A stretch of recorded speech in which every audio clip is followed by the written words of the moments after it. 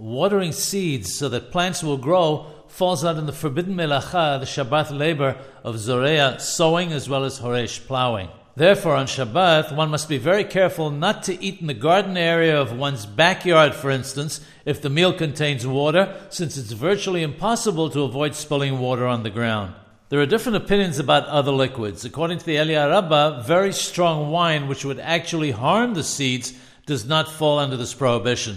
Not spilling water on the ground on Shabbat applies to a case where there is vegetation on the surface of the earth. If there's no growth apparent on the surface, however, it's not forbidden, provided it's not one's intention to cause growth. If there are seeds under the surface, though, one may not pour water there, even if they have not yet sprouted above the earth, because they're certain to grow.